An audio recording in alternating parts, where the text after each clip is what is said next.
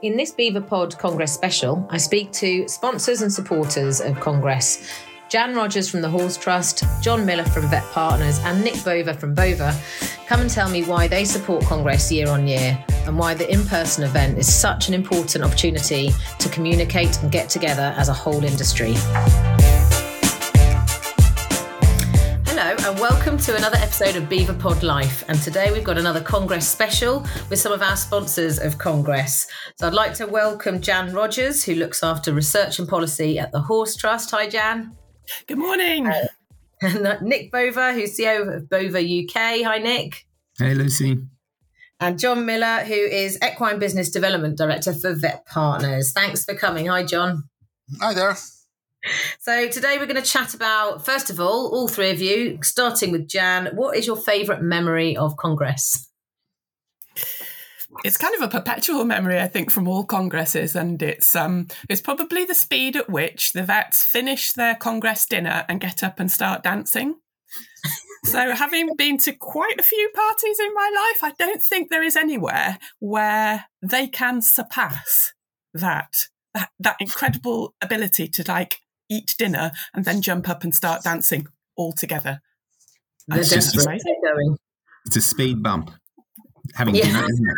On the way to dancing, which is what that's all about. Everyone's just desperate to get their food down them. No impediment whatsoever. They're straight in there. I ended up going straight for the gin bar. Your gin bar, no, Nick, that was brilliant. no dancing. That's a good point, actually. There was less dancing, wasn't there, last year, because the gym bar was such an attraction. And this year we've got a really good band, actually, called The Kings, I believe, who Hugh was desperate to have last year, I know, and they couldn't have them, but they are having them this year. So I think the dance floor is going to be ever more popular, indeed, this year. Can't wait. What's your favourite memory, John? Well, actually, last year, a memory that sticks with me is when you were walking into the hall for the meal last year at the dinner, and you had Chris Pierce playing the organ. Oh yeah! Do you remember that? I thought that was unbelievable. Such skill to do that, and it was an amazing place. What was that hall called? Was it St George's Hall? St George's Hall, isn't it? Yeah. It's tremendous. Yeah, not many people have permission to play that organ. Chris is obviously of a level that he's allowed, so it's quite cool, isn't it? Oh, it's very cool. And Nick, what's your favourite memory? I have quite a few, but if I had to pick one, I would probably pick seeing the president of the Beaver Association one year, one of my first years at Beaver, crowd surf, get up on the stage and jump from the stage onto the crowd and see that all of the crowd, probably only one person in the crowd wasn't impressed, and that was his wife. But everyone else thought it was amazing. And for me, just to see, that vets in the UK don't take themselves too seriously was a very fond memory. Yeah, it just shows you how relaxed it is, doesn't it? People are really happy just to let their hair down and take their shirts off and crowd surf. It's shirts off is another kind of mainstay. Certain people you just know are going to have their shirts off every year. Bruce Bladen being one of them. It becomes a bit of a mosh pit, doesn't it? Yeah. Which president was that was crowd surfing? Jonathan Pycock. You're right, Nick. It was very memorable. And he dressed so dapper, and you just if you didn't know him, you'd think he'd be the last person to get up there and do it. But yeah, amazing.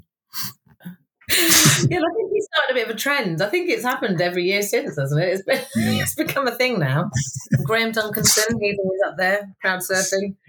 Oh, yeah, you've got to love it. It's a good vibe, isn't it? It's a good relaxed, friendly vibe, but still with the professionalness we like to think that you'd expect from a conference. Yeah, there is definitely. Yeah. So, what is it that, and all of you far away by all means, no particular order here, but what is it that you think is so valuable about Congress, and particularly now that we're over COVID, hopefully, that we can now go back to doing it in person? So what makes that unique and special, and why you guys get involved? Well, for me, if I just jump in, obviously trying to build a brand, build a reputation in the industry and get to know people, it can be very difficult going around clinic to clinic. vets busy in their practice, the watchdogs on the front desk doing their job and keeping us away from the vets, making sure they're working. It's very hard to build relationships and be able to talk about your products and about your brand. And at Congress, everyone's just so relaxed, mostly hungover, but it's okay if you're hungover as well, and you can bond over that. And it's just a great way to kind of get to know people and I suppose get them out of their busy work life, and you can actually talk about yourself and your brand, and it's welcomed. I'd agree with that. Yeah, it's just having that face-to-face contact with your colleagues and your peers, suppliers, vets that you refer to, vets that refer to you. It's just being able to get that one-on-one and chat, even if it's nothing to do with veterinary. Just builds those bonds. Yeah, relationships. Yeah. What about you, Jan? Why did the Horse Trust find it so? Yeah, we really missed that during COVID. So where it really helps us is as a funder of equine veterinary and increasingly social science research. So helping to disseminate the findings of the research and finding the best ways of doing that with all of the communities that can benefit from being impacted. It's a great chance to do that. So to meet also the researchers and the students who are carrying out the research, the networking opportunity. It's really great to have that back. Loads of ideas spin up, as you say, in the formal and informal environments. It's a great opportunity to just create that space where those ideas can flow, which you just don't get in a remote environment. And just to see those people face to face, let your hair down, have some fun, and also to create those opportunities. Yeah, the networking. That's often sort of something that people talk about when we ask them and get feedback is, and that's where COVID was a challenge, obviously, wasn't it? You couldn't really meet people properly. Online is just not the same. But also, that's those kind of interactions that you get spontaneously at sort of happy hour or over lunch or something or in a queue is where you kind of end up sometimes building great bridges from a sort of professional point of view and business. And like you mentioned, John, I think about the brand, it's like getting your face out there, isn't it? The people can be familiar with a company or with an organization, but actually it's the people that run it and the faces behind that organization that they remember, isn't it? And that they build up sort of trust and a relationship with. John, did you say that you kind of use it sometimes for recruitment as well? Because we often have students, new grads coming there to try and, get connections. Well, that's it. With our Thursday night is the student night. We try and take all the students out and try and get them bonded to us. Try and get them all trying to apply for jobs with us would be great. But yeah, we try and make sure that we're available on the stand for anybody that wants to come and chat to us, and hopefully show them that how good an employer we are, and hopefully they will want to come and work for us. Yeah, it's a good place to sell yourself, sort of thing. And then, Nick, because you obviously can't do advertising with specials, so is it a good way for you to sort of not launch products, but to discuss your product range, I suppose, is it, with people? Because you can do that face to face, can't you, in a bespoke way? Yeah, exactly. We're not really allowed to advertise as pharma companies are and be able to just send out mail shots about new products we have, etc.